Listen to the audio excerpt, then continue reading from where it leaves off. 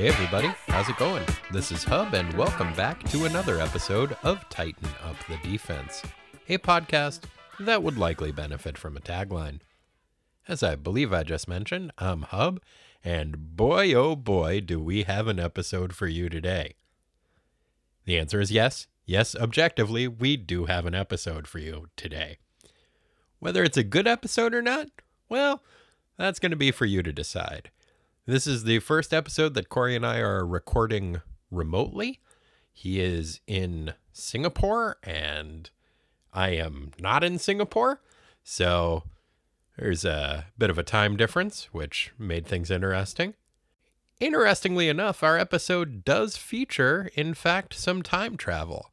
And I was surprised and dismayed when I talked to Corey the other day when he was still in Japan and found that in Japan, it's tomorrow right now.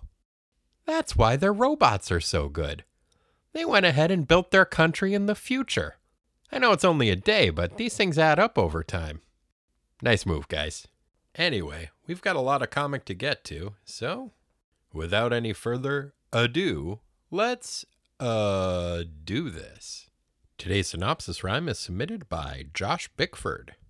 Like the Prince of Atlantis, the son of Satan wants to go topless, so take off that shirt and let's do the synopsis. Synopsis. Thanks, Josh. Had a little trouble with the meter on that one, but I think it worked out pretty good. Giant-Sized Defenders, number 5. July, 1975. Elar moves in mysterious ways. Written by, oh boy, whole lot of people. So, plotted by Steve Gerber, Jerry Conway, Roger Silfer, Len Wein, Chris Claremont, and Scott Edelman. Scripted by Steve Gerber. Draughted by Don Heck. Inked by Mike Esposito. Lettered and backgrounded by Dave Hunt. Colored by G. Russos. And edited by Len Wein. Wow. With that many people working on a comic book, it's bound to be great. And not disjointed at all. Defensive lineup. Doctor Strange, Valkyrie, The Incredible Hulk, Nighthawk, and the Guardians of the Galaxy, featuring Yondu, Charlie 27, Vance Astro, and Martinex. 3 dumb jerks are hanging around outside a pawn shop. They are swearing and giggling like jerks. Also, they are ugly. When the pawn shop owner, an elderly mustachioed gentleman, closes up the shop for the night, the 3 jerks chase him down an alleyway and pull a knife on him. What a bunch of dumb, ugly jerks. Meanwhile, Val, Hulk, and Doctor Strange are flying over the harbor because Steve's mystical Geiger counter picked up some kind of time travel radiation coming from there, and he reckons the Defenders ought to check that shit out. Val and the Hulk aren't really sure what the hell Steve is talking about, but decide to go along anyway, which makes sense seeing as how the Hulk usually doesn't seem to understand what's happening, and Val is still crashing on Steve's couch and doesn't want to make waves. Speaking of making waves, a giant geyser of water erupts from the part of the ocean where Steve had just detected the time travel droppings. A nearby ferry is pelted with perhaps a literal ton of dead fish. Gross. While Val and Hulk leap aboard the ferry and start shoveling dead fish back into the ocean, Steve decides that his mystical powers can best be employed by doing pretty much anything other than shoveling dead fish.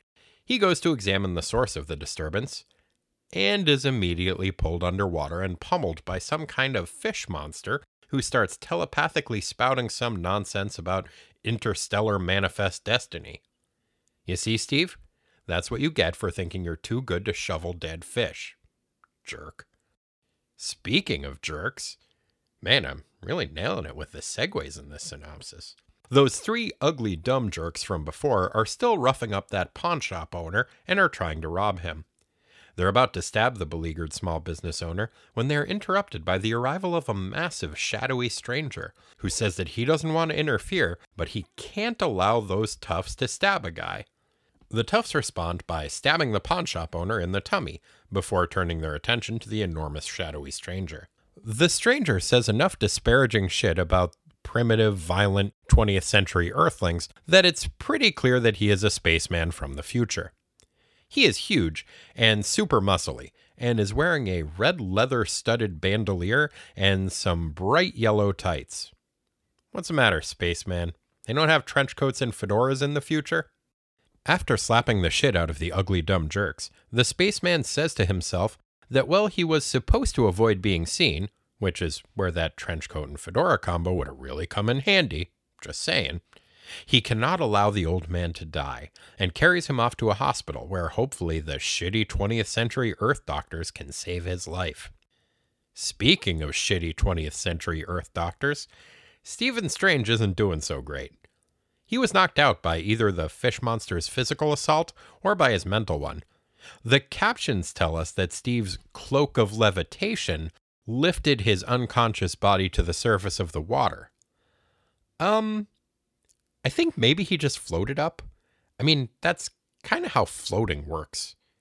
If the cloak was doing the levitating, then it seems weird that it would just stop lifting when it got to the surface of the water and not go ahead and, levitate him up into the air.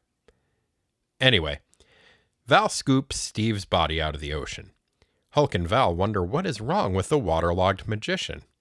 Well, let's see, guys. He was underwater for a long time, and then eventually floated to the surface, and now he's unconscious. Yeah, could be anything. It's probably magic. Either the fact that Steve may have been drowning never occurs to his teammates, or they are just both so against the idea of giving him mouth-to-mouth resuscitation that they discount the possibility out of hand. Fortunately, Steve eventually recovers enough to start muttering the word Elar repeatedly. As he does so, Hulk and Val glance up and see the fish monster thing flying towards the city, still mentally broadcasting his message of space mercantilism, and also that he is going to attack New York City, and also that his name is Elar. Hulk and Val decide that they'd probably better thwart Elar. Meanwhile, billionaire dual bird enthusiast Kyle Richmond, aka Nighthawk, is flying around the woods being bummed out. First, his girlfriend's arm got blown up, which started a chain of events that caused his new superhero buddies, the Defenders, to get into a fight with his old supervillain buddies, the Squadron Sinister. Then his newly one-armed girlfriend left him. Then he found out that the guy running his company for him was secretly using his money to fund a bunch of white supremacist assholes. So, it's been an eventful couple of weeks. Kyle decided that he needed to head upstate and take some time to think stuff over. Then he sees a spaceship crash in the woods and decides that he'd rather check that out instead. Fair enough. A starry-eyed kid who had been hanging out in the butcher shop also saw the spaceship crash. More on him later. Back in New York, just outside the Hudson Tunnel, a couple of toll booth attendants are hanging out. One of them, Ferdy, pulls out his gun and starts pointing it at the other one, Mickey. Apparently this sort of thing happens with these guys a lot. Ferdy is very proud of how good he is at pointing his gun at people, and says that his predilection for unsafe firearm practices is proof that he shouldn't be stuck in a toll booth, but rather should be out on the streets like a real cop. Couple of things, Ferdy. First of all, no. Just no. Second of all, I don't see how a toll booth attendant even qualifies as a fake cop. Unless I'm very much mistaken, they are entirely unrelated professions. That's like saying, I shouldn't be stuck in this ice cream parlor manning this scoop. I should be out there on a drafting table, like a real architect. Suddenly, a bunch of screaming starts up in the tunnel behind the two non-police officers. A horde of commuters who have abandoned their vehicle starts streaming from the tunnel's mouth. Ferdy and Mickey investigate and find that the power inside the tunnel has been knocked out and water is starting to leak from the ceiling. Soon the small leak turns into a torrential downpour and hundreds of fish start falling through the tunnel's concrete roof. That's not good. It turns out that old Elar is standing on the top of the tunnel and smashing thousands of fish into the structure like some kind of demented Aquaman, which is to say Aquaman like 30% of the time at least. Maybe 40 or 50% in the 90s. Mickey, quite reasonably, flees the scene, but Ferdy appears to be mesmerized by the flow of fishes and just stands there dumbfounded. Fortunately, before Ferdy is flattened by the Fordian fiasco, the Defenders show up. Hooray!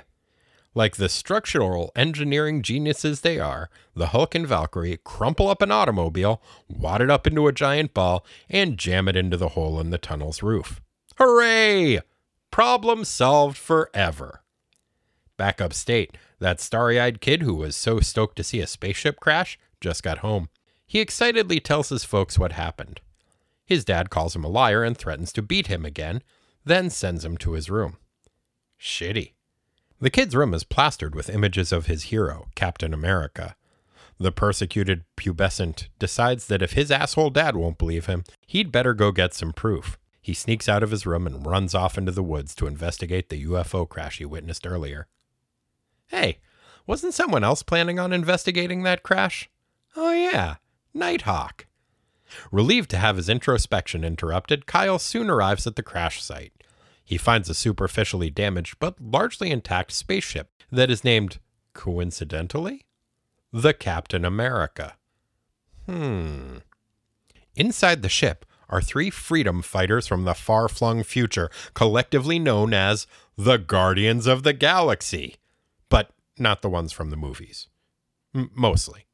First off the ship is Major Vance Astro. Many years from now, in the distant future of 1988, Vance will become the first man to travel to the stars. And something goes wacky with that and he ends up in the 31st century. Whoopsie. Now he wears a metal suit and has telekinesis. Next is Yondu. He's from Centauri 4, also in the 31st century. They're all from then. Yondu is blue and has a red mohawk. He wears a shirt that is comprised entirely of one sleeve, and he has some magic arrows that he can make fly around in different directions when he whistles. Last out is Martinex. Martinex is from Pluto. He is made of silicon crystals and looks like if Iceman was covered in rainbows. He can turn light into bursts of heat or cold, which is pretty handy. The 4th member of the team is the trenchcoat and fedora-less big fellow we met earlier. His name is Charlie 27 and he is from Jupiter and is big and strong and tough. While Kyle is introducing himself to the other Guardians, let's check in on Charlie and see how he's doing. Turns out, Charlie is doing not great. After he dropped the old guy off at the hospital security tried to ask him a bunch of questions. So Chuck 27 went ahead and Kool-Aid manned himself through the hospital wall and ran off into the night. Hooray! Charlie decides that the best way to remain inconspicuous is to try to blend in with a crowd. Despite the fact that Chuck is 7 feet tall, 7 feet wide, and wearing what appears to be bright red bondage gear, his plan works. Only in New York. The crowd that Charlie 27 is successfully hiding in is coincidentally the very crowd that has gathered to watch the Defenders fight Elar. The Defenders slap the apparently imperialistic fishman around for a bit, but then Elar punches out Val's magic horse Aragorn and throws a bunch of electricity at the Hulk, which it turns out the Hulk hates. Charlie 27 is impressed by both sides.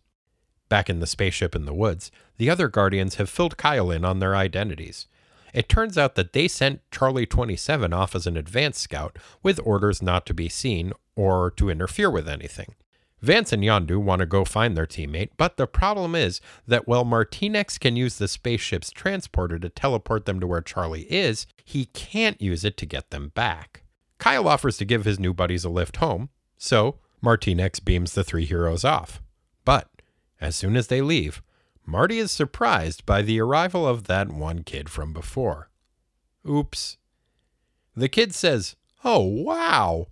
And I think that Marty thinks wow is a swear word because he's like, yeah, that's just what I was thinking. It's a nice moment. Anyway, the 3 teleportees are surprised to find themselves in the middle of Times Square watching the Defenders slug it out with an apparently enraged fishman. Charlie greets his teammates and Kyle greets his teammates. But before introductions can be made, Elar flies off, and when the Defenders turn to confront the Guardians, they find that the temporally displaced do-gooders have skedaddled as well. The Guardians have gone off to look for the object that Charlie 27 had been seeking in the first place. A super science hat that the evil interstellar Badoon Empire, who has enslaved humanity in the 31st century, uses to mentally program their citizens and turn them into kill-crazy soldiers for the Badoon Empire. Chuck takes his pals to the alleyway, where he sorta rescued the old guy. They poke around for a bit, and when they rummage through the old guy's suitcase, they find the evil science hat. Turns out someone must have pawned it. Wonder how much they got for it. It's got to be a tough item to price. Once the evil science brainwashing hat is revealed, Charlie 27 excitedly jams it onto his head. What the fuck, dude? The last thing the Earth needs is your giant super strong ass running around conquering shit for the fucking Badoons. Chuck is disappointed to learn that the brainwashing hat is all used up. Aw, poor fella. Meanwhile, while Val, Kyle, and the Hulk are off tracking down Elar, Steve has gone back to the part of the ocean where the gang first encountered the fish-flinging fiend. The Sorcerer Supreme turns on his mystical metal detector and eventually is able to dredge up a second Badoon evil brainwash science hat. So, naturally, he jams it onto his head. Just kidding. He doesn't do that. Because whatever else his innumerable faults might be, Stephen Strange is not a total fucking idiot. Charlie. Speaking of total fucking idiots, Charlie and the rest of his team have just joined up with the Defenders and found Elar. Elar is in the middle of Central Park, ferociously attacking a tree. Steve catches up with the gang and tries to use his magic to probe Elar's mind and read the creature's thoughts. Well, turns out Elar doesn't really have a ton going on in terms of thoughts or a brain. Not unlike a certain Jupiterian I could mention. Steve and the Guardians of the Galaxy compare notes and somehow piece together Elar's origin.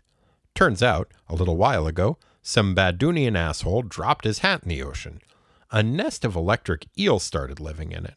When the Guardians did some time travel near the hat, the temporal radiation triggered the hat's programming and also interacted with the evil hat circuitry and the electric eel's electricness in a way that turned one of the eels into Elar and also dumped all the evil Badoon propaganda messages into its uncomprehending brain, which it both internalized and began broadcasting telepathically. Wow. That is some grade A comic book nonsense right there. The gang teams up with the Guardians, and they whoop the crap out of Elar. When their defeated foe is unconscious and defenseless, Val gets out her magic sword and is like, seems like a shame to have to do this, seeing as how it turns out none of this was Eli's fault after all. But guess I better stab this dude in the head. Steve stops her and goes, actually, Valkyrie, I think I can use my powers to just turn this guy back into a regular old electric eel. And done. You're welcome, everyone. What a heroic and compassionate act I have just performed. Yeah, except the part where it seems like you could have done that at any time. And also the part where Elar is now an electric eel rapidly dehydrating in the middle of Central Park. Damn it, Steve. Everybody heads back to Steve's place for some refreshments and wrap-up exposition. Major Vance Astro explains that his team learned that their foes, the Badoon, had tried to conquer Earth once before in the 20th century and failed. So, Vance and his buddies figured they'd hop back 1,000 years and look for some clues as to how to thwart Badoons. The helmet things were their best lead, but that turned out to be a dead end. Oh well. Now they're all stuck here in our dumb century. Steve says he'll start looking for a way to send them back. Meanwhile, back on the spaceship, that nosy kid is pestering Martinex with a whole bunch of questions, but Marty keeps refusing to answer on account of he doesn't want to mess up the time stream or whatever. I guess you can only reveal your future information to dudes who are incredibly powerful. After all, what could guys like the Defenders possibly do that would affect future events? Anyway, Marty is stonewalling the kid when the kid informs him that due to what he has seen today, he is going to be an astronaut when he grows up, and that his name is Vance Astrovic. but he'll probably shorten his last name to Astro at some point. Oh, snap. Well, it's a real nice uncompromised time stream we had going for a second there. So, this story had 6 different writers working on it, huh? Yeah, that sounds about right. Hey, I wonder if this is the first time travel paradox story that Chris Claremont ever had a hand in. Historic. And then we get a backup story featuring Nighthawk back when he was a bad guy. Quoth the Nighthawk, nevermore. Reprinted from Daredevil number 62, March 1970. Written by Roy Thomas, draughted by Gene Colan, inked by Sid Shore, lettered by Artie Simek, and edited by Stan Lee. Daredevil's alter ego, lawyer Matt Murdock, received an anonymous tip that 2 crooks were going to rob a movie theater. This doesn't strike Matt as particularly strange.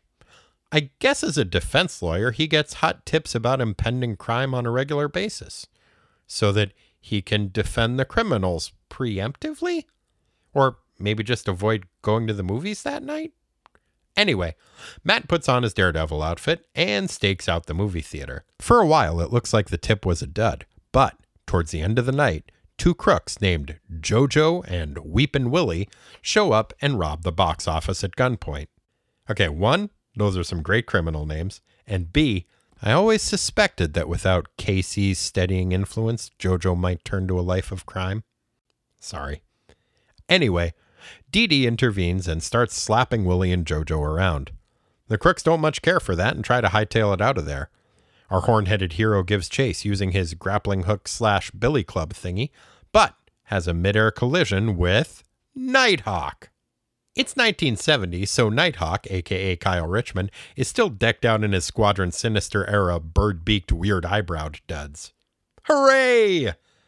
The belligerent bird enthusiast tells Daredevil that he'll take over the heroing from here on out. That actually works out pretty well for Matt, seeing as the sightless superhero suddenly finds himself feeling pretty woozy and has to sit down for a minute. As Daredevil puts his head between his legs and starts taking some deep breaths, Nighthawk punches and kicks the crap out of the box office burgling bunglers. The crowd is gathered around is pretty impressed by Kyle's punching and kicking, and a little less than impressed with Daredevil sitting down and trying not to throw up. As Daredevil heads home to make himself some Theraflu, Nighthawk tells the Crimson Crusader not to worry. The captured criminals will be brought to justice.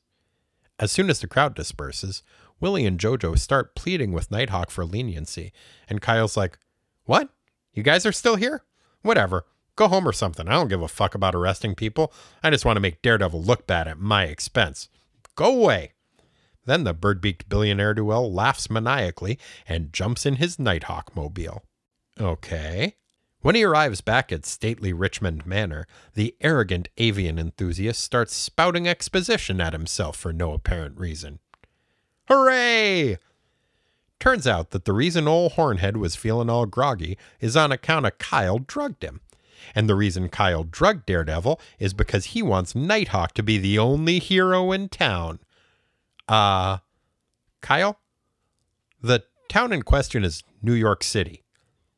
In the Marvel Universe.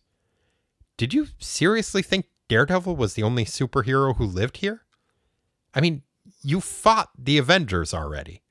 Your plan is the equivalent of trying to defeat Brian Dennehy so that you'll be the only actor in Los Angeles. That's right. In my metaphor, Daredevil is the equivalent of Brian Dennehy. I stand by that. I mean, I was going to go with Luis Guzman, but then I remembered that he lives in Vermont. Anyway, Kyle figures that once he gets super popular by upstaging the Marvel Universe's Brian Dennehy, he can use that popularity to realize his true goal, seeking political office. Oh, Kyle. An evil, fame-hungry billionaire posing as a populist to seek higher office? Only in comic books. After laughing maniacally at his evil plan, Kyle decides to take a few minutes to say his origin story aloud to himself. You know, like you do. A few months ago, Kyle was a regular old feckless billionaire. He was working in his lab late one night when his eyes beheld an eerie sight. It was a book, and sadly, a book that didn't have a signature Halloween dance. It was an ancient book on alchemy that Kyle had never seen before. So, naturally, he mixed up one of the recipes in it and chug-a-lugged. Immediately after drinking it, the affluent amateur alchemist found that he had gained miraculous and boring powers. When the moon was out, he was now as strong as 2 strong men. Wow. So he sewed himself up a fancy bird suit and started doing some crimes, and then a blue-faced alien hooked him up with some other evil dudes, the Squadron Sinister, and told them to fight the Avengers, and they did, and it didn't go great. So now he's going to pretend to fight crime so that he can be president. Meanwhile, Daredevil's kind of bummed out that the press likes Nighthawk better than him. He starts to get a little suspicious of the asshole avian aficionado, so he makes a couple of phone calls.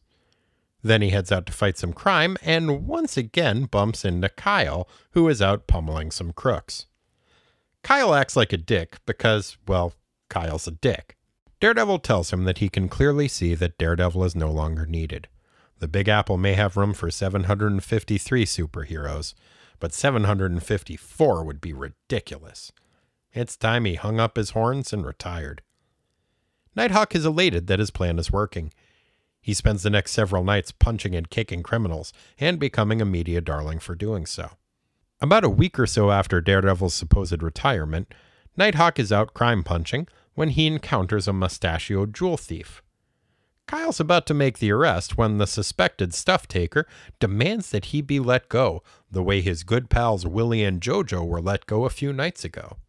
For some reason, Kyle agrees, but only on the condition that first the jewel thief listened to Kyle deliver a monologue about how the citizens of New York are a bunch of stupid idiots. Fair enough. As soon as Nighthawk is done dressing down the denizens of his fair city, the purported jewel thief makes a stunning revelation. He's no thief, but rather Daredevil, wearing a rubber mask over his regular mask. Also, he was just wearing his whole superhero costume the whole time, and Nighthawk didn't notice. His disguise was the equivalent of wearing a name tag that says, "Hello, my name is definitely not Daredevil," and it worked like a charm. Fucking Kyle.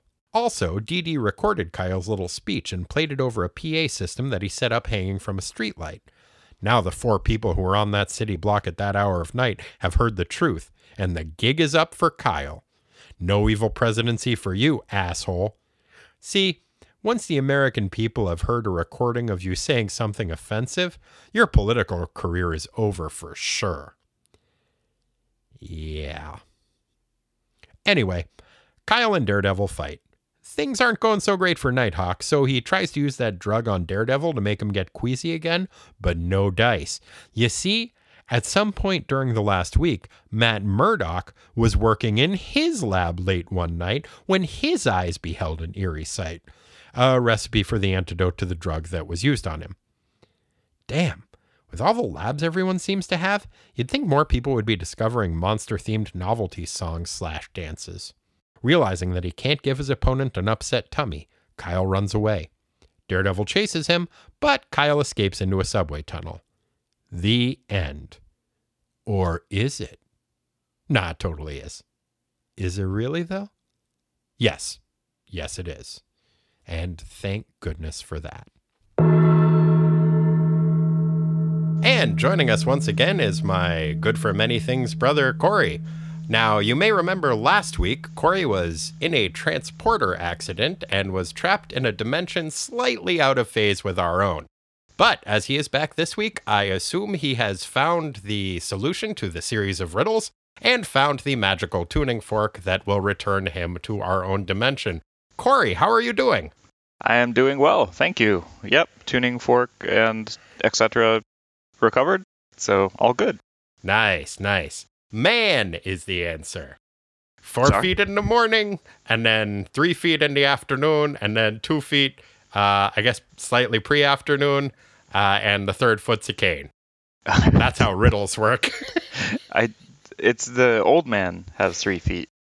Yeah, that's what I'm saying. That's why I said the afternoon. Okay, so it goes 4 feet, 2 feet, 3 feet. Yeah, Yeah. you know, that's how you got the fork, I assume, right? Sure.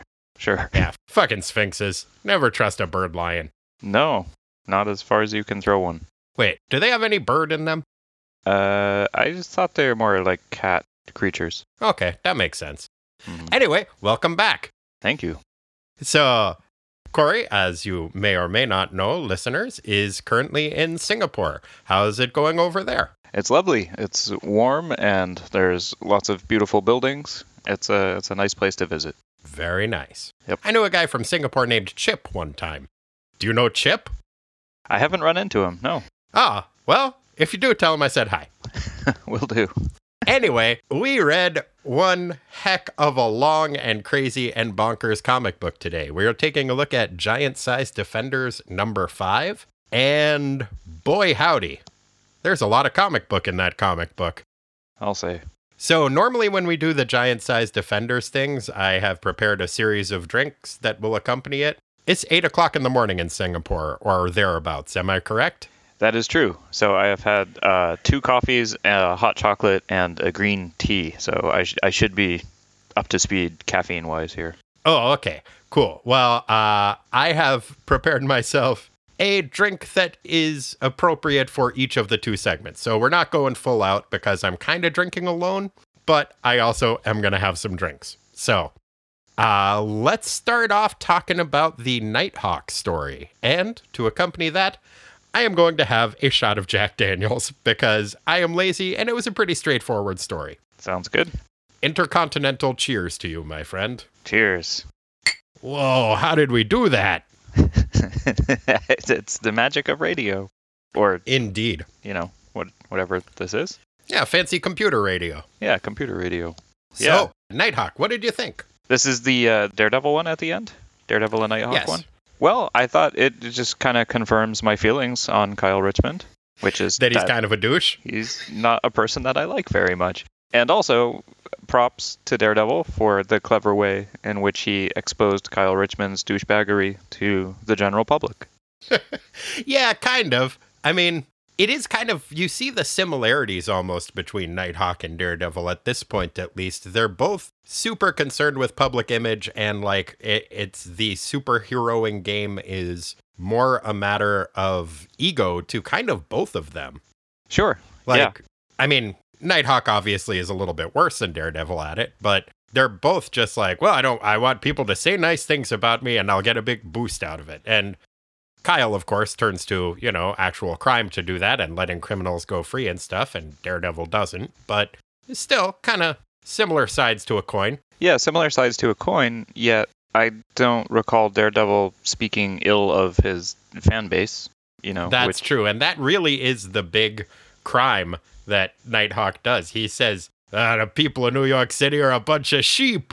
Mm-hmm. And that people do not like to be called sheep, turns out. No, I think the one guy actually says, that was Nighthawk calling us all sheep. Did you hear that? He didn't like it. No. Nobody likes that. Yeah, it was kind of a fun trap that was laid for Nighthawk, who, I mean, really, all of his villainy is just due to him being lazy. Like, if he had just taken the criminal that he did catch and thwart from doing the crime to jail, instead of just being like, I don't feel like it, and the important thing was I showed up Daredevil. Mm-hmm. Who cares what his motivations are, as long as he's catching crooks? Like, really, it was just laziness was his only true crime there. I guess, yeah. I mean, if you're looking at the end result.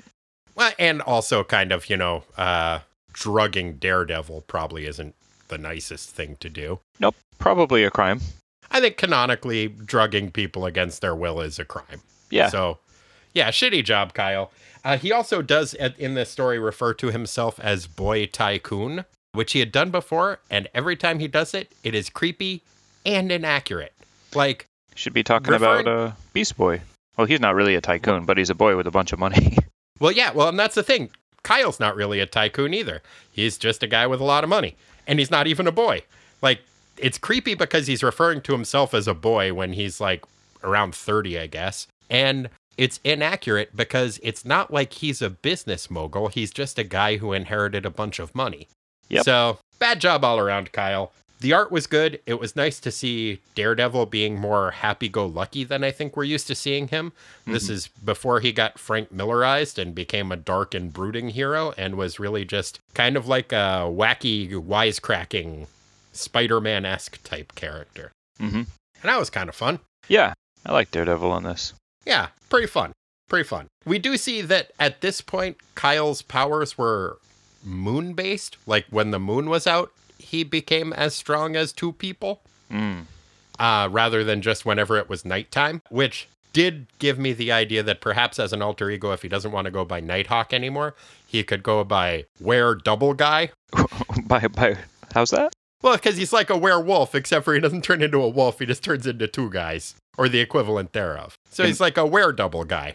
Oh, I get it. Strength of two people. Yeah. Yeah. Which, again, lame power. Also, his origin story struck me as, I mean, a lot of them are a little bit uncomplicated, but this was particularly lazy in that he says, oh, I was, hanging out in my laboratory and I found this magical book that I didn't remember, and then I just immediately opened it to this Were-Double Guy potion page, and There you go. Well, he found out later that he had been influenced by the Grandmaster to do that. But yeah, essentially, I was mostly annoyed by that story because at no point did he start it off by saying, I was working in my lab late one night, which is exactly what happened. And it could have segued into a nice Monster Mash business. So big disappointment all around Kyle Richmond. Although I loved seeing his old costume again. Bird nose. Had the bird beak, had the Dune eyebrows. I missed that shit. I wish that shit was back. I do like the goofy eyebrows. Just one other note about the Daredevil backup story. At one point, Daredevil says, if you think that, and then there's a ... and then on the next page he says, it's rethinking time. I was like, that is the worst knockoff of It's Clobbering Time ever. It's Clobbering Time is so much better than It's Rethinking Time. I was wondering about that. I didn't actually connect it to the Clobbering Time thing. So thank you. I don't know if that was an intentional connection there. It just, that was what I thought when I saw it, because it was said like it was a catchphrase. The artwork also in that story is fucking rad. It's all by Gene Colan, who went on to do the Tomb of Dracula stuff with our old buddy Marv Wolfman. And it does have this like almost gothic horror feel to it, which worked really well for a story that didn't have those elements in it. I thought it made a nice juxtaposition there. Yeah, I like that cool art too. Good art. Yep, good art. Well, I think that was lovely. Let me just finish this shot of Jack Daniels and we can move on. Now, let's move on to the main feature of our thing, the Guardians of the Galaxy story. What did you think? I thought this was a lot of fun. I agree. Yeah, there were so many things that happened. The bad guy was so goofy, and I love the origin story of the bad guy. Yeah, it was great. What did you think? I thought it was a fucking mess, but it was a fucking mess that I really enjoyed. It harkened back to almost Silver Age proportions, but man, I think my thoughts can be clarified by the beverage that I made myself to accompany this story. I made myself a Saratoga, which is a pretty traditional beverage that is kind of like a Manhattan, but with equal parts rye and brandy. And then I just added a bunch of extra shit to it that I kind of liked. And I think that's kind of how this story was written. There were 6 different people plotting the story. And it really does seem like everybody had one or two elements that they just threw in, and everybody else was like, I don't know how these connect, but okay, just, mix them all in there, and then Gerber did the script to it. Fueled by coffee and meatloaf. That part was really fun. I'll just actually read the introduction where they discuss that. You won't believe this, but Steve Gerber, Jerry Conway, Roger Silfer, Len Wein, Chris Claremont, and Scott Edelman plotted this tale. Steve scripted it, Don Heck drew it, Mike Esposito inked it, Dave Hunt inked the backgrounds and lettered it. G. Rousos colored it, Len Wein edited it. Coffee and moral support were provided, for a price, by the Lantern Coffee Shop on 53rd Street, and Carla made the meatloaf. Once you've read it, the story not the meatloaf, you may wonder why. Answer, why not? Yeah, so to my drink, I added some cherry juice and a cherry and some tangerine peel and a little bit of tangerine juice. And it tastes pretty good, but it doesn't make a hell of a lot of sense. Much like this story. Sounds delicious. So is it like a Manhattan in proportion, like 2 parts booze to 1 part vermouth? Yep. One part rye, 1 part brandy, 1 part vermouth, and then Angostura bitters. And to garnish it with a lemon peel traditionally, but like I said, I just kind of threw in a bunch of other shit. It's pretty good. I would recommend it. I would actually recommend the modifications I made to it too. Yeah, my first note on this story is, what the fuck? Yeah, pretty much. So is this your initial exposure to the original Guardians of the Galaxy? It is, and it's very different from the movie Guardians of the Galaxy. Yeah, it sure is. If nothing else, it takes place 1,000 years in the future. Which brings me to one of my first points. The Guardians of the Galaxy's plan makes no fucking sense. I'm still actually fuzzy on the whole space-time thing got messed with too in this, right? Where like if they hadn't come, then they never would have been. So it was kind of like they had to come to Earth to execute this plan so that they would exist. Right. And I don't know who contributed what elements to the plot, but that bit of Vance Astrovic traveling back in time to inspire himself to become an astronaut so that he becomes Vance Astrovic and can travel back in time, that strikes me as a very Chris Claremont thing. So that's one thing that happens. But their initial plan, okay, so they're fighting a race of evil space aliens called the Badoon. Now, the Badoon are super space jerks, and they've pretty much taken over humanity and enslaved us in the 31st century.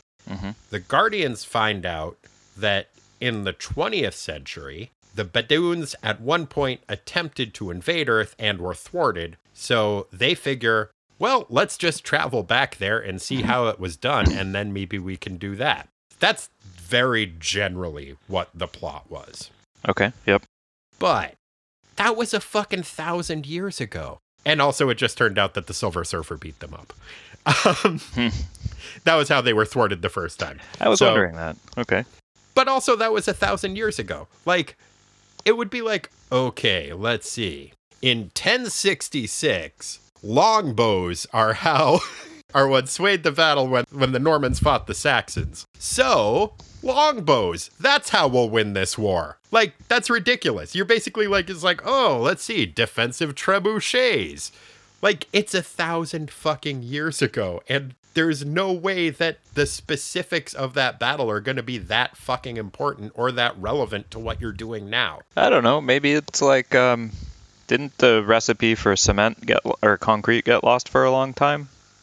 Like the Romans had it, and then people lost it and forgot about it, and it took them a long time to find it again. Maybe they were looking for the military equivalent of cement. Maybe. Okay, I don't know the story of cement. It sounds fascinating, though. I've summarized that's all my knowledge of it, and it may be. Well, that's pretty good. Was inaccurate. The recipe rediscovered, or was it just like then they reinvented it? Or did they blow off an old recipe book and like have the dust cloud up and be like, says here, cement? Yes, late one night I was working in my laboratory, and yeah, done. I don't know the details. I'm sorry. I think you're right. It's a ridiculous premise to go 1,000 years into the past in search of a military secret. But even having done that, everything that they do doesn't make a ton of sense. They send Charlie, the guy who knows nothing about Earth, as an advanced scout, I guess. And then they just, at random after that, happened to crash their spaceship. Like, so they teleported him to the surface to look for a magic hat that somebody had pawned at one point. Science hat. A magic space science hat. Yeah. Now, the space science hat, he believes, is one that is like, and it is one that programs Badoon warriors and does all their training. And once he finds what he thinks the hat is, he just jams it on his head. If that, and he's disappointed that like, oh, it doesn't have any information. If it did have information, wouldn't he just turn into a way more powerful version of what Elar was? Yeah, it seems like a terrible idea. And while we're on the subject, can we talk about what a I'm on the fence if I think Elar is a super lazy name or a super awesome name. It's kind of both. If I ever end up on another planet, I am going to insist that, we've been over this before, I am a human man from Earth. I cannot stress that enough. I would definitely go by the name Humano. It sounds like a insurance company or something. Yeah, but it inspires confidence, like a superhero name should. I don't Yeah, know. Elar. You might need to put an R on the end of it, Humanor. Or that's does that pretty make good, you evil if you do that? It might. It also, I think, could be confusing because it would mean human or something else. And again, Corey, I just want to drive this home. I am a human man from Earth. Not a human or? No. Possibly a human and. But definitely Humando. human. Humando sounds like commando. That'd be... Yeah, that's pretty good. tough. Humando is pretty good. All right. Yeah. What would Anywho. your alien superhero crime fighting name be? Oh, wow. I'm going to need to give that a little thought and get back to you. You could be Man. Oh, that just Half man, all man. It's like half of Kyle Richmond. I don't want to be that. Oh, fair enough. How about like Earth The other guy? Okay. That's pretty lame too. Yeah, Earth. You could just be earthy. Earthy. Yeah, I like to wear earth tones. Earth tones. Yeah, Sure. down to That'd be pretty earth. good. Yep. A lot of avocado and mustard outfits. Whoa, that's The more colors, like not the 70s, food. man. Yeah, that was when earth tones were the biggest, man. Okay. Like browns and greens. Browns, greens, mustards, Okay. Cool. Earthy it is. Earthy and Humando. What a duo. So, a couple other things about the Guardians of the Galaxy's plan. They sent Charlie 27, maybe not their most conspicuous member, but also not their least conspicuous member, to go and look for the hat, the magic space science hat. And they gave him strict instructions not to talk to anybody or let himself be seen because they don't want to fuck with the time stream. That being said, as soon as they encounter anyone who is affiliated with the Defenders, they immediately explain everything to them. Mm-hmm. I mean, most of the Defenders, I guess, they wait until the end, but that's just more because they're busy, not from a secrecy standpoint. But, like, Kyle discovers their ship, and they're all just like, oh, well, you're dressed as a bird, so I guess you're trustworthy. Here's the deal. People with fantastic powers, like Doctor Strange and the Hulk, are the people that are most likely to affect the time stream. Those should be the last people you reveal yourself to. And Charlie also does end up revealing his presence to just about everybody he runs in contact with. It's berserk. Yeah, the plan doesn't go according to plan at all. No. Well, in part because Charlie 27, this is a trope we've run up against in the Teen Titans, certainly, with the old Russian Starfire dude. I mean, he wasn't old, but he came from longer ago, I guess. But you are sent on this super secret covert mission, but with no cover story whatsoever. So I don't think people would just see him and assume that he was from the future unless he told them. I don't think if you saw a guy as like, that guy's way bigger than most people are. Sir, are you from 1,000 years in the future? Or just from Jupiter. Yeah. Well, his being from Jupiter does make some sense in terms of not just his bone density and Jupiter having a higher gravitational pull means you would need more muscles, but also in the sense that it seems as though he specifically may have gone there at some point to get more stupider. Oh, he doesn't seem stupid to me. And wait, why is... So anybody who wants to go to a gas giant is stupid? No. There's just that old rhyme. Oh, Jupiter, Jupiter. I Got believe- it. Yeah. Yeah, boys go to Jupiter to get more stupider. Somebody goes to Mars to get candy bars. You weren't familiar with that? It's maybe in the distant past, but it's a little fuzzy. Well, I think that Charlie 27 is pretty stupid. I think that he's great. I also think that he's great, but just everything that he does doesn't make any goddamn sense, and he's the worst spy. And I like that he saved the old man and everything, but then just like dropping him off, having his story corroborated, and then just deciding to leave by smashing open the side of the hospital and running. Well, they tried to ask him questions, and he's like, "No, I can't answer those. That violates That's the his rules plan. of my thing. And Way to appear inconspicuous and not disturb the time stream. hey, those cops were being jerks too. They were like shooting at him. Okay, let's talk about some jerk cops. Or jerks who think they're cops. What Oh, the fuck was up with those toll booth dudes? The blonde dude was fine. It was just Ferdy Flynn, man of action, who was a total jerk. What the fuck was up with that? Our toll booth operators, he's like, I should be out there fighting crime like a real cop. Are toll booth collectors a variation of cop? I think not. Like, I didn't think so either, but he's wearing a cop uniform and he has a gun that he just starts pointing at his partner and being like, see, I'm pretty good with this thing. All he's doing is pointing it and waving it wildly. That is not being good with it. That is the opposite. It's very irresponsible, and it made his partner very uncomfortable. The guy doesn't like having a gun pointed in his face. That's weird. Yeah, weird. If you don't like having a gun pointed at your face, don't become a toll booth collector. No, the other guy was fine, but yeah. Yeah, you're right. Ferdy It was just Ferdy. Real piece of shit. I was kind of hoping he would get done in by the rain of fish.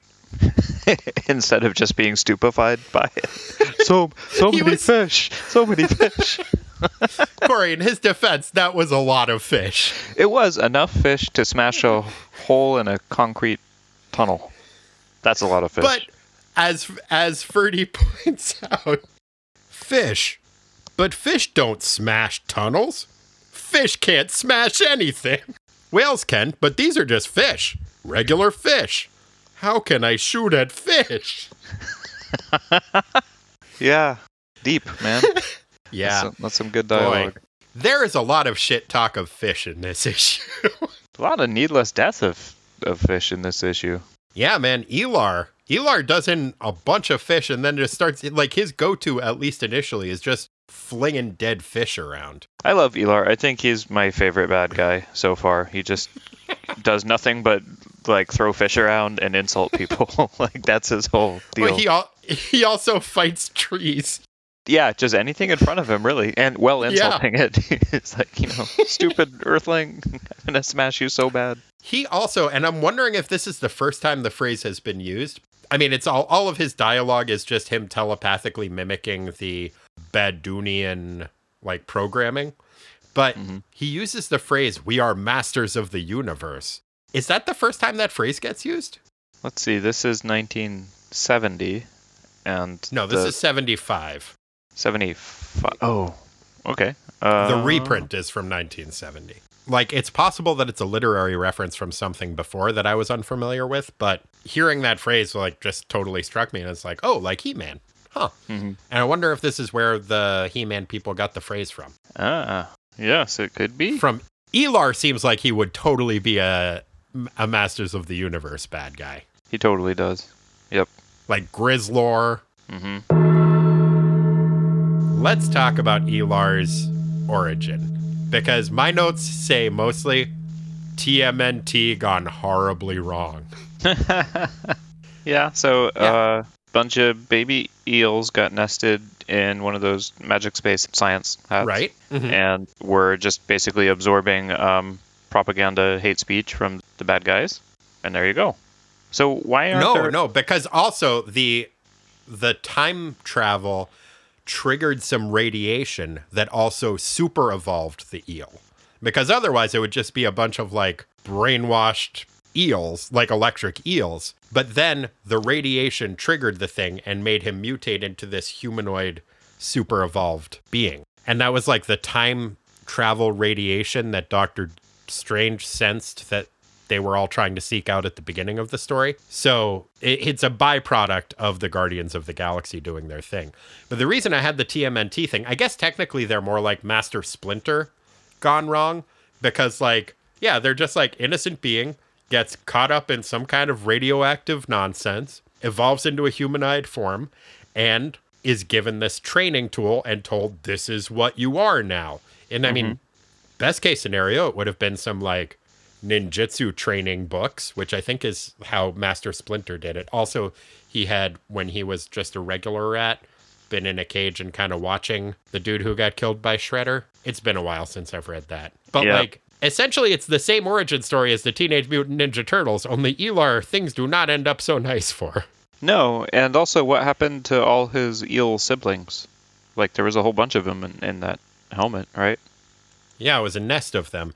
Maybe they evolved collectively into one identity. I hope so. Because otherwise, they probably just got flung at some dudes. There could be like more. with all of the other dead fish. Yeah, there could be more Elars out there, too.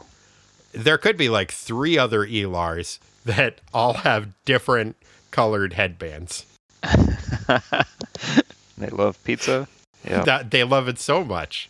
Mm-hmm. But with crazy toppings you've never even heard of. What? So that's what happened to one of the Badoon's like space program helmets. One of them, though, ended up, as we talked about earlier, in the possession of somebody who I guess really needed $20, so sold it to a pawn shop? Yeah, and how did this person come across this item? I don't know. My guess is that they were working in their lab late one night. That's how anybody in the Marvel Universe or anywhere discovers anything. Yeah, I don't know. Just like they were in a archaeological dig, or they had a metal detector, or it was a family heirloom. No, because it hadn't been around for that long. I bet pawn shops in the Marvel Universe are filled with all kinds of weird, like, alien shit. I bet you're right.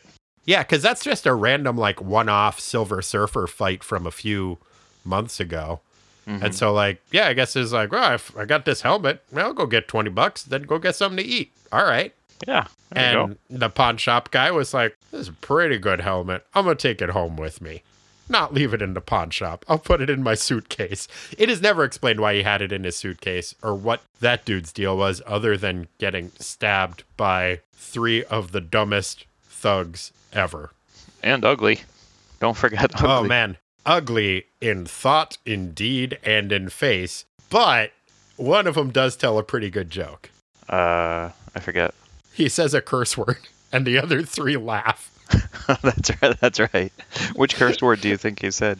I was thinking about that. Like, at first I was just like, picture him going like, hey guys, balls. But probably it was, hey you guys, fuck. They're like, yeah, good one, buddy. What curse word do you think they were saying? I don't know. Because I was imagining them being more kind of like childlike, like him just saying poop. But that's not really a curse word. That's not really a curse word. Maybe ass. Yeah. Ass. Good one. That made me laugh. Oh, jeez. Now I gotta go stab an old guy. Take his helmet. Yep, that's how it works. Oh, shit. Those are the rules, Corey. Let's go through the Guardians of the Galaxy. There's Charlie 27, who's a big dude who basically looks like Juggernaut not wearing a helmet, more or less. Correct. There's Martinex, who is from Pluto and has magic Pluto powers. Seems like he's like real good at science or something. He basically looks like a cross between Crazy Quilt and Iceman. It's like a Tiffany lamp. He's just made out of prisms, sort of. He's from Pluto. Then we have Yondu, who is probably the one that the most people are familiar with through the movies. He's the only one of the Guardians of the Galaxy that was in the first Guardians of the Galaxy movie. And then there are cameos by most of the other ones in the most recent one. It was weird for me to see him. I had forgotten that he used to fire his arrow from a bow. But, like, if he can make it move all around by whistling, why doesn't he just start whistling to begin with? I had the same thought. I thought they did. Seems like an odd choice. Yep. But he was pretty cool looking. I like his weird outfit that just has, like, his whole shirt is just one arm. I like how in the 70s, anybody who isn't white doesn't get a shirt. So, like, I guess blue counts. And he just, like, they found rather than just give him the deep V that most black heroes seem to get at the time, or like the Black Goliath look where he just has a big square cut out of his abdomen, they decided to just give him one sleeve, which is a weird, like, space barbarian look, but I kind of dug it. Maybe it's related to his archery. It's like an arm protector. Oh, right. Right. No, I get that. Or like the rest of the shirt would get in the way of him drawing his bowstring. Could be. That's probably it. You're right. It makes perfect sense. It's a perfectly reasonable outfit. It actually kind of reminded me of some of the outfits you'll see in Killraven. So I think it might just be typical space future barbarian look. Although Killraven takes place in the far-flung future of the year 2010. Oh, no. Those Martians really fucked us over bad, man. Dang. Yeah, he's got good hair, too. He does have good hair. Yeah, and he doesn't actually say anything in the issue, so it's a little hard to comment on his deal in this one. He definitely gets more personality in the later issues, but... Oh, did he say something? He says, "By the three suns." Oh, okay. My bad. That's some good good Alpha character Centauri development. 4 talk. Yep, suns with a U. Yeah, okay. So it's not like a buy my whole dad situation. Right. And then we get Vance Astro, who we learn in this issue changed his name at Space Ellis Island from Vance Astrovic. Yep. What'd you think of Vance Astro? I don't know. I think he's probably got some issues left over from what a jerk his dad is. Yeah, man, you got no idea. This is his dad's first appearance, I'm pretty sure. I think this is the first appearance of Vance Astrovic as a kid. And so this is the first inception of the whole, like, I inspired myself to grow up to be the person that I met when I was a kid type of paradox thing. But his dad being an abusive asshole is very much a part of his story, and much more so in later years. Vance Astrovic ends up growing up to be a teenage superhero called Marvel Boy, because he's not very imaginative. And his powers where he has telekinesis powers. And he ends up killing his dad in self-defense. His dad was abusive to him his entire life, and I think his dad was abusing his mom too, and was about to abuse him, and he killed his dad and actually went to jail for it. Whoa. And then got out later and served with the Avengers and shit and changed his name to Justice. But, like, that is a big part of Vance Astrovic's story, is his dad being a real piece of shit. Obviously more so than he is here, but you definitely see the seeds of that story that ended up coming out in, like, the mid-90s, I think, when he was part of the New Warriors. But, yeah, some deep-seated shit. Dang, I'll say.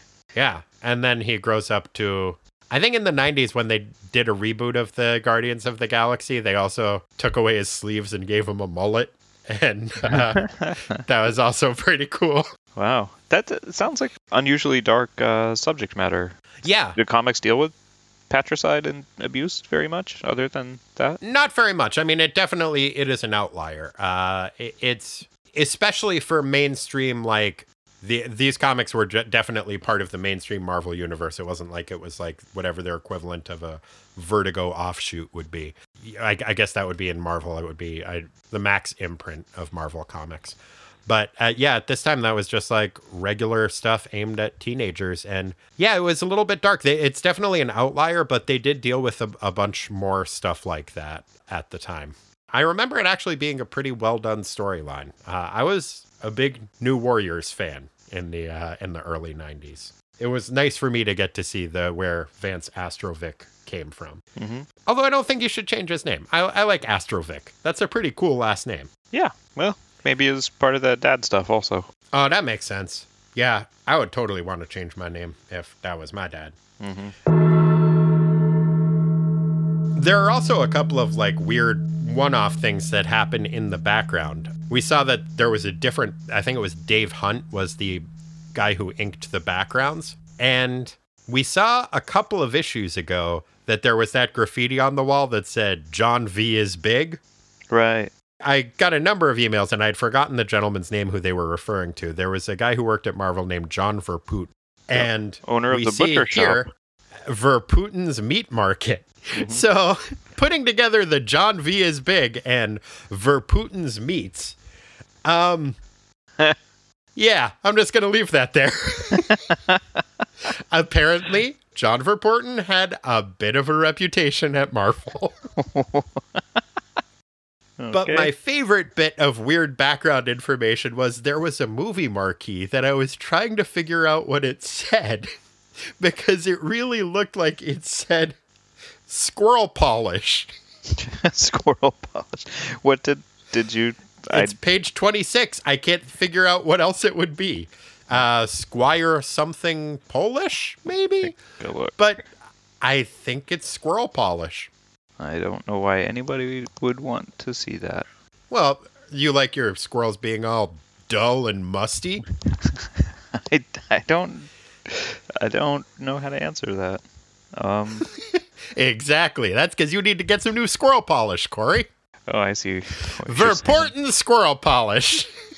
If you're tired of your squirrels being all dull and musty and embarrassed when you have company come over, get yourself some Verporten squirrel polish for all your squirrel polishing needs. I think you're right, actually. I'm looking at it, and I don't know what else it would say. It says squirrel polish, and I want to see the movie about it. It's like the whole origin story of how it came to be and everything. Yeah, I have so much to learn. It's new concept, pretty man. Great stuff. Heavy, yeah. Got to get in on the ground floor to squirrel polish stuff. I'm wondering why it is that the Guardians of the Galaxy ship said Captain America on it. Ah, did you forget who Vance Astrovic's idol was, who you see papered all over his room? No. That's Captain America? Yes, Captain America. So he named the ship and then he's Captain the captain America? of the spaceship, so he names it the Captain America, I'm pretty sure. Ah, okay. That makes sense.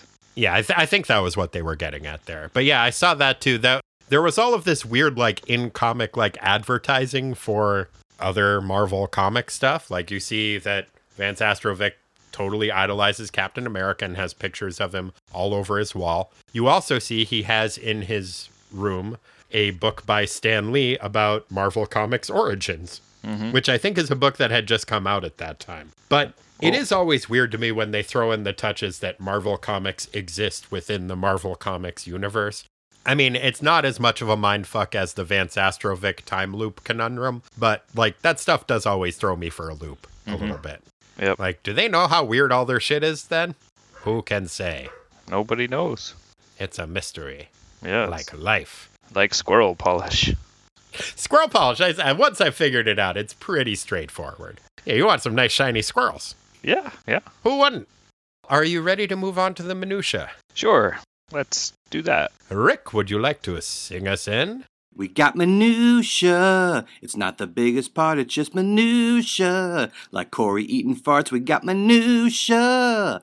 Time to sweat the small stuff. Thanks, Rick. So, Corey, what do you want to hit up first? Oh, man. Let's take it to the sound effects arena. Okay, there were a lot of sound effects to choose from. Both stories were very sound effect rich environments. There were a couple that definitely stood out to me. And one of them, I think, mostly hinged on the panel that it was in. What was your favorite sound effect? As you said, there were quite a lot to choose from, but I got to go with the one that initiated the most chuckle from me. Which, again, falls into this the category that we've created of fuddism. Is it Flash again? It is another Flash. Just a flash in the pan, Corey. Oh, it's a furious blast of Elar's electric energy on page 26. And it makes a big flash. Flash. I had one that was from the backup story, and it was on page 59. It's Nighthawk running into Daredevil, and it's predicated. The reason that I found it so amusing was because of Nighthawk's outfit, which has the big bird beak on it. And the noise that it makes when he runs into somebody is bark. I missed that. So yeah, it's B-O-K, and it's just that it's Nighthawk with his bird beak, and when he hits somebody, it goes bark. That was my main one. One of the backups that I had, just because, like, wait, how does that make that noise, is the pawn shop owner getting stabbed in the tummy makes the noise thut, T-H-U-T, and I couldn't quite figure that one out. Oh, that's a bad sounding noise, though, for getting stabbed. Yeah, it's not good. I was surprised he made it to the hospital. Yeah. But the other one that I liked a lot is also from the Nighthawk story, and it's Krakow, and it's just a upside-down kick, handstand kick that Nighthawk's doing. That was an impressive kick. Yeah, Krakow's a good noise. Reminds me of Jane Krakowski, so Pretty good. Saw his hardcore polo and acrobatic training. Yep, that's how you become a superhero. Yep, gotta train lots of polo. I wonder if... Oh, that's right, because we do get that he tries to ride horses again, and he specifically tries to ride Aragorn, and Aragorn kicks his butt. I forgot about that. That makes me happy. Yeah, you had it coming. Good job, Aragorn. Oh, man, I felt so bad when Elar attacked Aragorn for no reason. I know, that horse was just like, what is happening? It's like, what the fuck, dude? Not cool. No, not cool at all. Sartorially speaking, a lot of fashion going on in this issue. What fashion would you like to comment on? Well, I think the costume or the appearance that stood out the most for me, I think would have to be Martinek's. Yeah. I think probably a pain to draw and just nicely rendered and it's a cool look. Yeah, man made out of crystal, and then just like, seemed like they just kind of stuck random color swatches all over him, which had a neat effect. I liked that. We've talked about a couple of them before. We talked about Yondu's outfit a little bit. I thought that was pretty dope. I liked Charlie 27's weird bandoliers and yellow pants outfit. We talked a little bit about Nighthawk's wonderful old costume with the bird beak and the dune eyebrows and the bird with super long arms that turns into gloves. But I think my favorite outfits are from a couple of minor characters who are real ugly jerks. The outfits that the thugs are wearing. One of them's wearing pretty standard, like blue jeans, leather jacket, thug attire. Mm-hmm. One of them's wearing a bright yellow turtleneck. Mm-hmm. And one of them, who I gotta believe is gonna turn out to be a supervillain one of these days, is wearing green plaid pants and a bright purple jacket. And It's a really striking look, and not necessarily the way you're going to dress if you're trying to not arouse suspicion. Those definitely bad guy colors. Yeah, getting back to those thugs for a second, I talked about how they stabbed the pawn shop owner in the stomach. They do that after they see that Charlie 27 is their witness. And they say because there's a witness, they have no choice but to kill that dude. And that doesn't make any goddamn sense. Like, either way, that dude has seen them, whether somebody else sees them or not. I think they're just trying to minimize their risk. So they got two witnesses. Let's get rid of one of them. Yeah, but I mean, if they had one witness, wouldn't they want to get rid of that one witness? And then that would eliminate their risk entirely? Yeah, but the guy was big and they were scared. So they killed the guy that was closest to them. And then they ran away. As any sensible criminal would do. I mean, I appreciate their wonderful sense of humor. But I do not like those thugs. Corey. What? Ass. Good one. Thank you. So I got another fashion choice of just a background guy, but I thought it was a pretty good look. Is it a green plaid jacket? Yes, it is. Page 34, mustache guy. Page 34. Yeah. It's the jacket's good. Without the mustache, it's not complete. And that guy has like a crazy Raleigh Fingers mustache and a green plaid jacket, and he would fit right in Portland these days. Yep, nice black shirt with some collars, some lapels. Yeah, I had that one down as well. It's a good look. I like him because he doesn't stab any old guys in the tummy. He just dresses cool. Mm-hmm. Yep. Nice work, buddy. Mm-hmm. Good job, mustache man. Who just had to be a sucker in this issue? What character acted outside of their previously established character or motivation in a way that furthered the plot? Who you got? This one was a little tough for me to come up with. Yeah. None really jumped out at me. So my answer doesn't satisfy the furthering the plot requirement. But what I got was, so at the end when Elar is defeated but not dead, and Valkyrie's like, shit, now I gotta do like I had to do with the rat. Like, I gotta put this thing out of its misery and kill it. Doctor Strange is like, no! And comes in and does the spell that turns it back into an eel. It's like, now we have to bring this little guy back to the ocean. And yeah, I just didn't get why he wasn't just like, stab that thing. I had the opposite side of that. I had Val for being a little stab happy. Oh, really? Yeah, I know she killed that rat, but the rat was in imminent danger when it was about there was a rabid rat that was going to kill a kid, and it was also a rabid rat. Elar is unconscious. He's not currently a threat. She's like, well, he'll be a threat when he gets better, so get out my magic sword. And she's about to run him through. And I was like, that doesn't seem super Val to me. I thought the Steve thing was weird because he's like, no, wait. And he turns it back into a regular old eel. First of all, who gives a shit if you kill an eel? I guess that's my own personal take on it. I guess electric eels are pretty cool. Also, it's in the middle of Central Park. They didn't seem to take any specific actions to get it back to the ocean. He just said, well, we better take this back to the ocean. It is a sea creature that is then on land in the middle of Central Park. I thought maybe Steve was just being like, whoa, Val, this thing fucked with us for a while. Let's not give it a clean death. Oh, yeah, maybe. Yeah, it's just going to suffocate to death. And it looks like it's actually dead already. Like he's holding it and it's just all drooping over his glove. Yeah. There are so many dead fish in this story. There's too many. I agree. Too many dead fish. Hulk did not like it. Stupid I love fish. the Hulk so much. Okay, let's get on to best words. Okay. Because some of the dead fish talk comes up in that. What did you think were the best words? Pretty much all of Elar's trash talk through the whole issue cracked me up. But especially when he's attacking the tree. When he's talking shit to the tree. But the one that I think stood out the most to me was on page 39, and it's when he's talking shit to Nighthawk, and he says to Nighthawk, "Terran filth, slime of the galaxy, star droppings, die!" Like, that's a lot of good insults all wrapped up in one. Yeah, if I were not a human man from Earth, I would totally use those insults on these human fools that are surrounding me constantly. Of which I am one. Star droppings, die! Yeah, that's pretty good, man. Yeah, so for my best words, gosh, we've definitely touched on it before, but the description of the thugs on page 1. The setting. A seamy, litter-strewn street on Manhattan's Lower East Side. The situation. 3 of the neighborhood's less affable denizens watch as elderly Milton Childs closes his pawn shop for the night.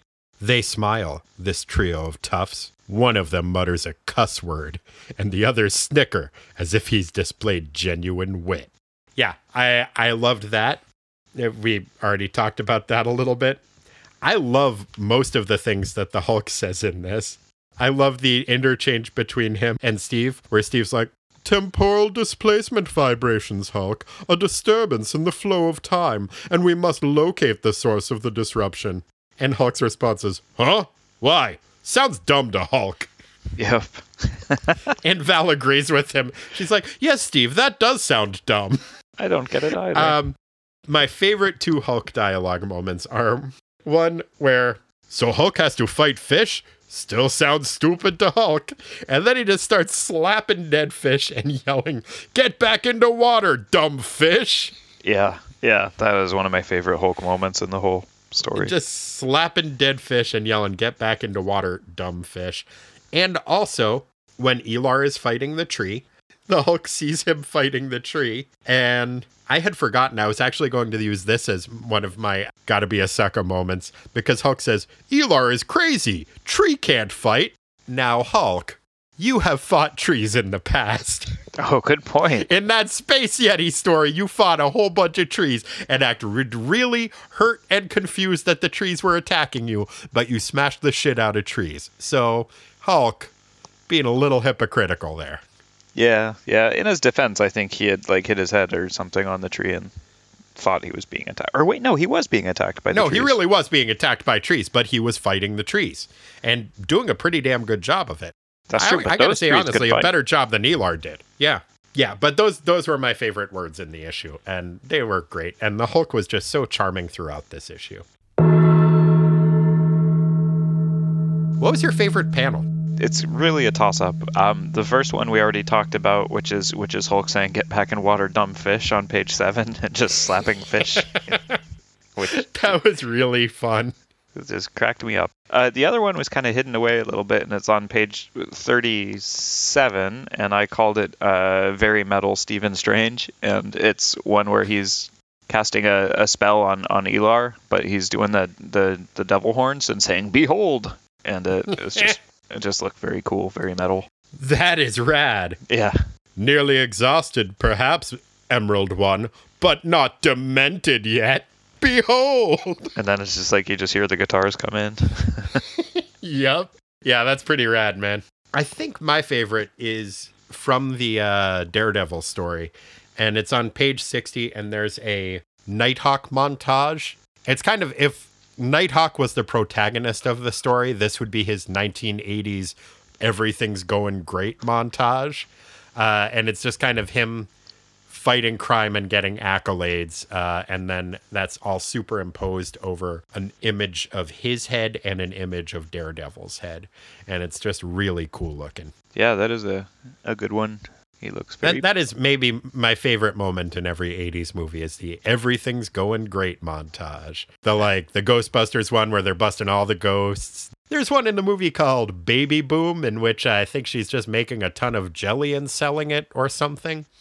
But most movies in the 80s had at least one point where it's just like, started a new business and everything's going great. Look at all of this product. Look at all of this money. And that's kind of Nighthawk's version of that for this story. So I enjoyed that. And also it's the Gene Colan art, and it just really dark and ominous and gothic looking and dope as hell. Indeed. Good stuff. Well, I think that does bring us to the superlatives. In this issue, who did you have as being the worst offender?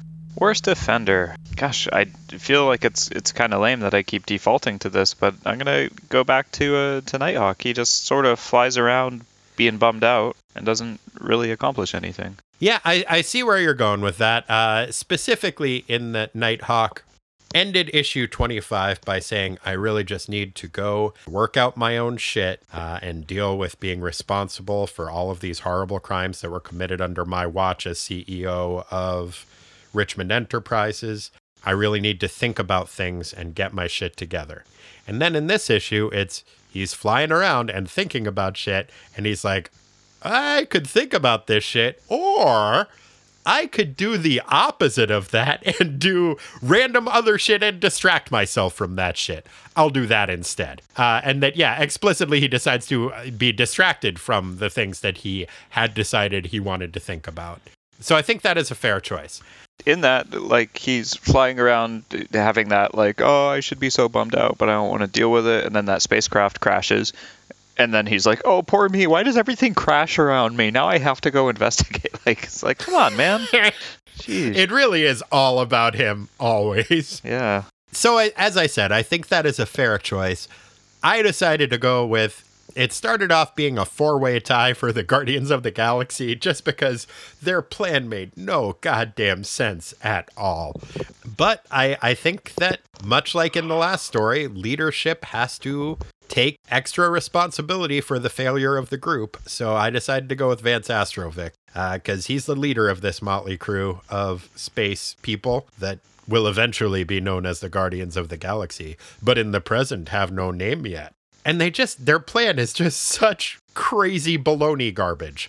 Really, from soup to nuts, none of it makes a goddamn lick of sense. They created Elar with their irresponsible time travel. They decided to go back to a time to try to uncover information. There was a time when Vance was alive and could have just said, like, yeah, no, I mean, that's certainly not public knowledge that what happened. So it wasn't much of an invasion that happened at that point. That they wanted to go 1,000 years previous to get strategy guides to learn about fucking the equivalent of, like, throwing rocks at these aliens. Charlie 27's sending him as your subterfuge agent without giving him any cover story. Having him jam the magic space hat on his head to see if it is filled with murderous thoughts. Just, yeah, really. Soup to nuts. The Guardians of the Galaxy did a terrible, terrible job. And as their leader, I think Vance is culpable. So he was my choice. Fair. Conversely, who did you have as the best defender? Well, you may not agree with this, but I really like that Charlie 27 had such a strong moral code that he essentially, despite like really wanting to follow orders, being a good soldier and all, he had to save that old dude and took him to the hospital. Dumb job, though. And took him to the hospital. Again, his moral code was so strong that he was like, I told you guys the truth and you still want to ask me questions. Fuck all this, and smashed his way out. He's really sticking to his guns. And then also he jumping on the Steve Strange hypothesis, realized that the reason why Elar is what Elar is all because he'd been absorbing that Badoon war propaganda. So that was a good connection. So I'm going to go with Charlie 27. Okay. I think Charlie 27 did a pretty bad job. I think he also kind of got that old guy stabbed. I don't really understand the thug's reasoning, but it seemed like they weren't going to kill that guy. And then Charlie showed up, and so then they did kill the guy. That's not his fault. And yeah, a little bit. But it's a pretty weak choice. Who was your favorite? Oh, I went with the Hulk because he slapped a lot of dead fish. Yeah, I was gonna do that, but I feel like I just like Hulk does something like cute or cool every time. So he really does. It's an easy choice, but man, he's just the best. I was trying to branch out, but I understand the impulse, and I also like Charlie 27, but I think he did a bad job. Yeah, I mean, it's tough to follow orders out there. Like, go find stuff out, but don't stand out. And he's like, man, I'm like 8 feet tall and 500 pounds. How can I not? Yeah, he was a poor choice. Like, that really does, I think, as I said before, fall on leadership. Like, that's not really how you do that thing. Right. But, yeah, the Hook slapped so many dead fish in this issue. He really did. Put them right back in the water where they belong. Yep. Great job. Well, Corey, this next segment has been a long time coming. Oh, my God. And so we get to choose from a couple of different dates on this one because the main story was published in July of 1975, but the reprint is from March of 1970. So in either of those times, what had been a long time coming? Yes, I'm glad that March 1970 was one of those dates because that was what I had chosen. And actually, the senseless death of all those fish, Wong is well aware of the exploits of the Defenders and what's been going on in all of the stories. And it really kind of dovetailed with some work that he had been doing. I think in the past, we've gone over some of his interest in ecology and animal rights and these sorts of things with the saving the koala bears and whatnot. So with his good friend the Gooch. Yeah, exactly. He was actually able to generate a lot of public sentiment through images that he had taken of these scores and scores of dead fish to get people to realize that whales are just these mighty, beautiful creatures. They could smash a concrete wall even if they wanted to, but they don't. Wait, Corey. Yeah. Fish can't smash anything. I know, but whales can. So. Oh, that's right. Yeah. If Freddie Flynn, Man of Action, has taught us nothing, it's that fish can't smash walls, but whales can. So as of March 1st of 1970, the U.S. boycotted or ended their commercial whale hunting.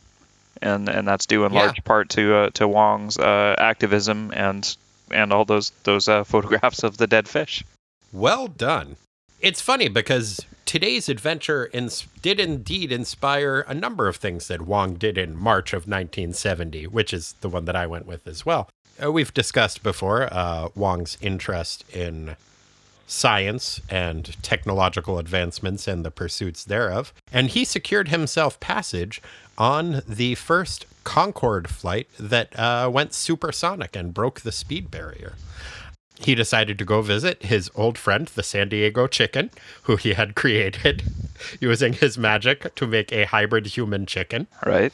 And he was feeling responsible for that. And so he decided to travel on this Concorde jet flight, and he maybe used his magic to reroute it a little bit to get to San Francisco. But much like today's adventure, the combination of this technologically advanced flight and Wong's magic made for some unfortunate time travel and sent Wong back 5 years before he had invented the San Diego chicken.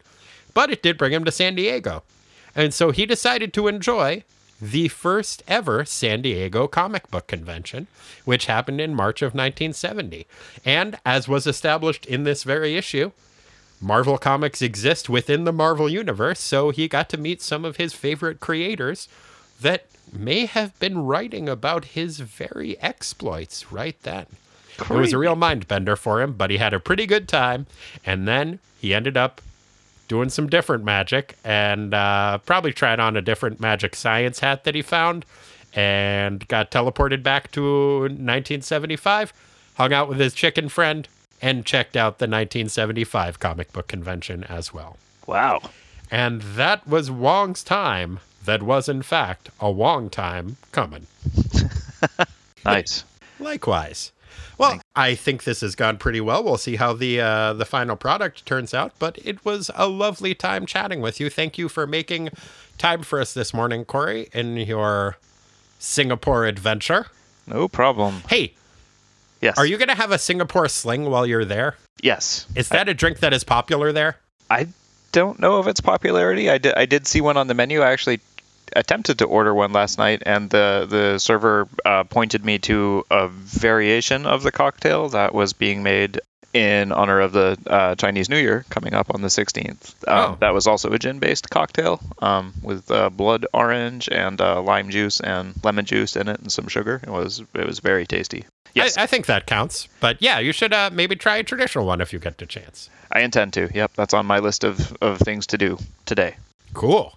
So, yeah. Well, yeah, it was awesome talking to you, and thanks for making the time. And Lisa and I are actually going on vacation, so next week and the week after we will not be posting episodes, but we will be back in a few weeks with an episode pertaining to the second book in the Tales of the Teen Titans miniseries. It will be focusing on Raven, and I hope you listeners will join us for that. And then we will be back a week after that with Defenders number 26. Oh, and also a brief note. Somebody pointed out to me that there is apparently some kind of a very good sale on digital comics right now that I think cover the issues that we are dealing with in Defenders. So from here on out, the Defenders run, I think that's something like the equivalent of the next trade paperback is something like $3 right now. So if you wanted to read along with us, I think that is something that is now perhaps more economically feasible to do than it had been in the past. So, do that if you feel like. One other programming note, I had said on some social media recently that the episodes that I had recorded a couple of years ago for Traveling Through the Bronze Age, in which I did a podcast for every day of February for Black History Month, focusing on a different Black comic book hero who debuted in the Silver or Bronze Age, were still up. And apparently some of them are not. There are some issues with the server. So the first 10 of them are not posted. I'm going to post all of those Black History Month episodes that I did in 2016. I'm going to post those for free on our Patreon site. And so if you're a Patreon donor, you can get them. But even if you're not a Patreon donor, if you want to go to the site, you can listen to them there. I think that's how that'll work. So yeah, you can do that too. So thanks for joining us, listeners. And until the next time, Humando and Earthy ride again. This is Hub saying, bark! And this is Earthy saying, get back in water, dumb fish. Well done. Thank you, everybody. Yeah, thanks. And they know it.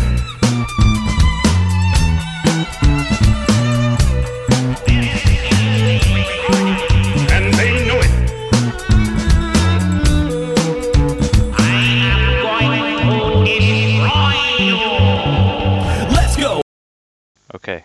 Okay, you ready for the clap? Yep. Oh, sorry. Okay. That's a funny thing to say. Okay. Okay, I'm going to count backwards from 3, and then we'll clap. Yep. Ready? Mm-hmm. 3, 2, 1. Um, This drink is pretty good. I bet it is. I wish I had one. I'm sorry, I can't email you one. No. It's But not when you get possible. back, we'll have many, many drinks. I look and our forward to it. podcast will be much longer and make much less sense. That's what the people like.